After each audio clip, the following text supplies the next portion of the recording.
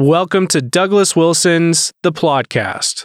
This audio is brought to you by Canon Press.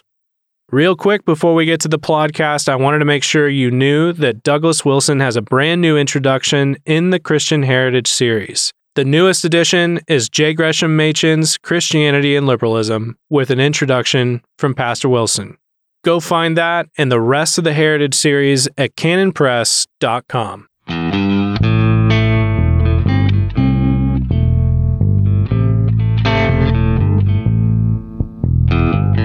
Yes, God don't never change. So, welcome to the Plodcast. This is episode 177. This is the Plodcast. If you're looking for the Plodcast, and further, if you were looking for episode 177, I am pleased to announce that you've come to the right place. As I'm recording this, we're still in the year 2020.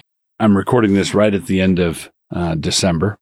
I record 4 at a time, so I record once a month, and so this is the fourth one I've recorded today, which means it's a month out, right? So that means by the time you're listening to this, somebody will have been inaugurated as president. But as I'm recording this, I don't know who that's going to be. There's going to be the Electoral College has met. Those votes have been cast. They're going to be taken to Congress. They're going to be certified or not on January 6th in Washington, D.C. There will likely be objections raised. There has to be at least one representative and one senator who objects. And if that happens, then the two bodies, the Senate and the House, go back to their respective chambers and debate the issue for 2 hours. There are movements afoot to decertify some of the electors that have been sent, and there's going to be apparently a monster rally in Washington, D.C. on January 6th on behalf of President Trump, and it's growing increasingly dicey. Okay, so that's where we are. And of course, some people are telling us, it's all over, move along. Other people saying, no, we're still, we got some more Kraken in the basement we're going to release. And so here we are. So I'm not pretending to have an inside scoop on which way it's going to go. As you're listening to this, it will either be President Biden or President Trump. But I think it's going to be a raucous time, whichever way. And what I want to talk about here is that raucous time. I don't want to talk primarily about who's sitting on top of that raucous time, but just simply the fact that it's going to be one. All right. So I believe that our prayer as Christians, we ought to be prepping ourselves and praying and asking God to do what it takes to bring us to the point of repentance. We are in dire need of national repentance. We see this on multiple fronts, but the most obvious place where we need to be a repentant people, it has to do with what we've done in the abortion carnage, what has happened there. We've killed, executed, slaughtered tens of millions of babies in the name of constitutional choice. In the Obergefell decision, we have sanctified something, sought to call holy matrimony, something that God calls an abomination. We have a government school system, coast to coast, that indoctrinates school children in the tenets of a secular humanism, a godless humanism. And it's a mess. Now, 2 years ago, 3 years ago, it was a stable mess, but it was a mess. Anybody with an open Bible, anybody who knows what God requires of us, He's shown you, what He requires. Do justice, love mercy, walk with humility. We weren't doing that. But even though we weren't doing that, things were stable. The GDP was robust. We all had a high standard of living and so on. So things were stable, but displeasing to God. Things were stable, but displeasing to God. Now, what we should be asking for, I think what Christians should be asking for, is for God to destabilize us and destabilize our idols. There is absolutely no way. I'm convinced that there's absolutely no way for God to destabilize an idolatrous system and to do it by toppling the idols without the whole system rocking. If the system is idolatrous, if we have been in the service of mammon, if the United States has served the gods of money and convenience and so on, there's no way those idols can come down without shaking the whole superstructure. And Christians should want that. Now, think about this for a minute. The events of this last year, even though I'm convinced the pandemic was a shamdemic, and even though, nevertheless, the public health officials have made a thing out of it, and it's certainly had enormous economic repercussions, it's looking like it's going to do more to disrupt government education in North America than we Christians in the private education world could have done in a century. In other words, God appears to be a believer in creative destruction. God appears to be a believer in creative destruction. And we should be praying that he would do what it takes and that he not stop a week too soon. Instead of saying, oh Lord, my peace and my peace, my comfort, my security, my 401k, my house, my routine, all of this has been disrupted. Would you please put it back? We should be saying, Lord, if this disruption to my life and my convenience and our people and all of that, if this disruption is what it takes to get us to stop killing babies, to get us to stop pretending that men can marry men and women can marry women, for us to stop pretending that we can educate children made in the image of God without reference to a transcendental reality. We should want God to just not, we don't want God to do more than it takes, but we want God to do everything that it takes. And it seems to me that the disruption and the lack of security and the turmoil and the tumult that we have been going through, and it looks like we're going to be going through a good deal more, Christians can be joyful and secure and confident in this, because what they're praying for is this kind of creative disruption, this kind of creative destruction. God does this sort of thing all the way through the Bible. God does it over and over. He's done it many times. He's done it to many empires. This is an Ozymandian moment. Look on my works, ye mighty in despair. And we need to take those words to heart. Always will be God. Continuing on with podcast episode 177. This is, of course, hamartiology. This next word in our hamartiological study refers to a sin, but it does so idiomatically. In other words, it's not a sin according to the letter, but the context and usage make it plain that a sin is intended. The word is graodes, Graodes, graodes, and refers to old wives.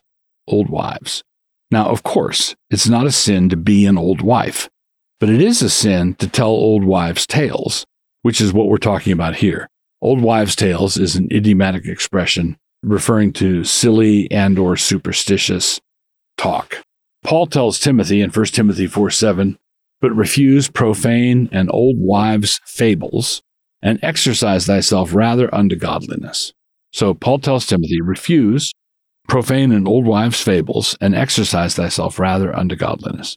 So Paul is reminding Timothy that God created all things, and they are therefore to be used with gratitude and thanksgiving. 1 Timothy 4:4. So the context immediately prior to this is the goodness of God in giving us everything to enjoy. He is supposed, Timothy, is supposed to remind the brothers of this valuable truth, and in contrast, Paul tells Timothy to reject or refuse profane tales and old wives' tales.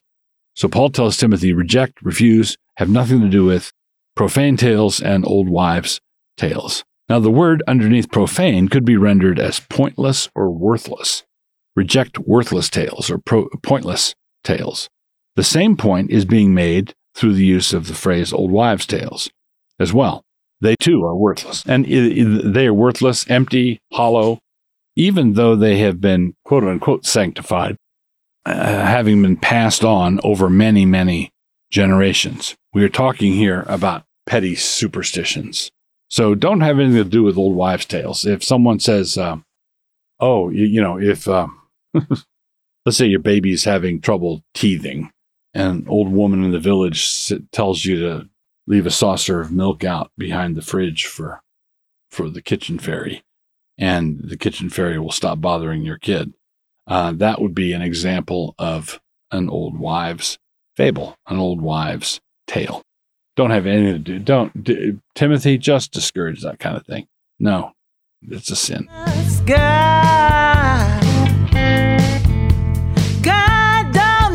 Okay, onward in our pursuit of finishing the podcast, episode 177. The book I want to review this time is a book by John Bunyan, and no, not The Pilgrim's Progress, and no, not The Holy War. This is simply a book of straight teaching by Bunyan, and it's called The Fear of God. Simply called The Fear of God, John Bunyan. As it happened, I got this book on Audible, and I listened to it, and was greatly, really blessed by it.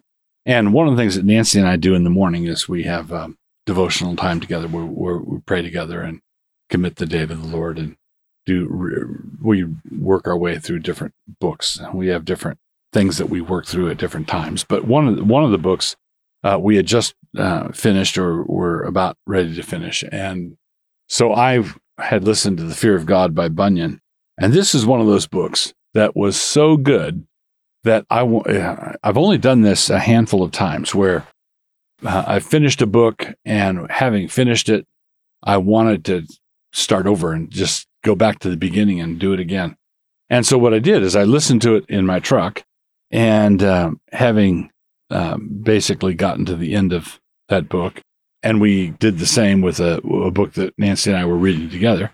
I happen to have a hard copy of The Fear of God by John Bunyan, and so I pulled that off the shelf, and so Nancy and I are reading it aloud in our morning devotions, reading a page or two. And this book, I think Charles Spurgeon once said of John Bunyan that if you pricked him anywhere, his blood would run bibline. John Bunyan would bleed Bible verses. And this is very evident in this book. And it's not just Bible verses crammed in his head any old way. It's very, very clear that he is intelligently engaging with the text and doing it in just a marvelous way. So, for example, this morning when we were reading, and this is something I missed when I was listening to it, but this is a good example of how you understand that someone is a great teacher. When they point something out in the text, there it is, lying on the surface of the text. There it is. And once they've pointed it out, you can't stop seeing it. You can't avoid seeing it. So in his book, The Fear of God, this is just one example. And this is the kind of thing, this is the kind of nugget that you're going to encounter all the way through this book. He's talking about, in the early part of the book, one of the points he makes is that the scriptures are our fear. The scriptures themselves are our fear, and we are to believe this because the Bible describes itself as the fear of God. And you might say, well, what is that even supposed to mean? He then cites a passage that I was very familiar with, read it countless times, sang it a bunch of times. Here we are. It's Psalm 19, verse 7. The law of the Lord is perfect, reviving the soul. The testimony of the Lord is sure, making wise the simple. The precepts of the Lord are right, rejoicing the heart. The commandment of the Lord is pure, enlightening the eyes. The fear of the Lord is clean, enduring forever. The rules of the Lord are true and righteous altogether. More to be desired, and it goes on. Now, what Bunyan points out is that in verse 9, where it says the fear of the Lord is clean, it's not talking about it's not talking there about our fear of God, as I've assumed forever, but it's talking about this content of Scripture. And it's evident. Notice what he's talking about, verses 7 through 9. The law of the Lord is perfect. The testimony of the Lord is sure. The precepts of the Lord are right. The commandment of the Lord is pure. The fear of the Lord is clean. The rules of the Lord are true. So you have 1, 2, 3, 4, 5, 6. 6 different ways of talking about the scriptures. The law, the testimony, the precepts, the commandment, the fear, the rules. So why would number 5 suddenly jump elsewhere and be talking about our subjective fear of the Lord? No, it's talking about the scriptures. The law is perfect. The testimony is sure. The precepts are right. The commandment is pure. The fear is clean. The rules of the Lord are true.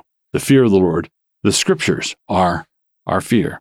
Well, there's that kind of insight all the way through this book. It's just a great book. The Fear of God, John Bunyan.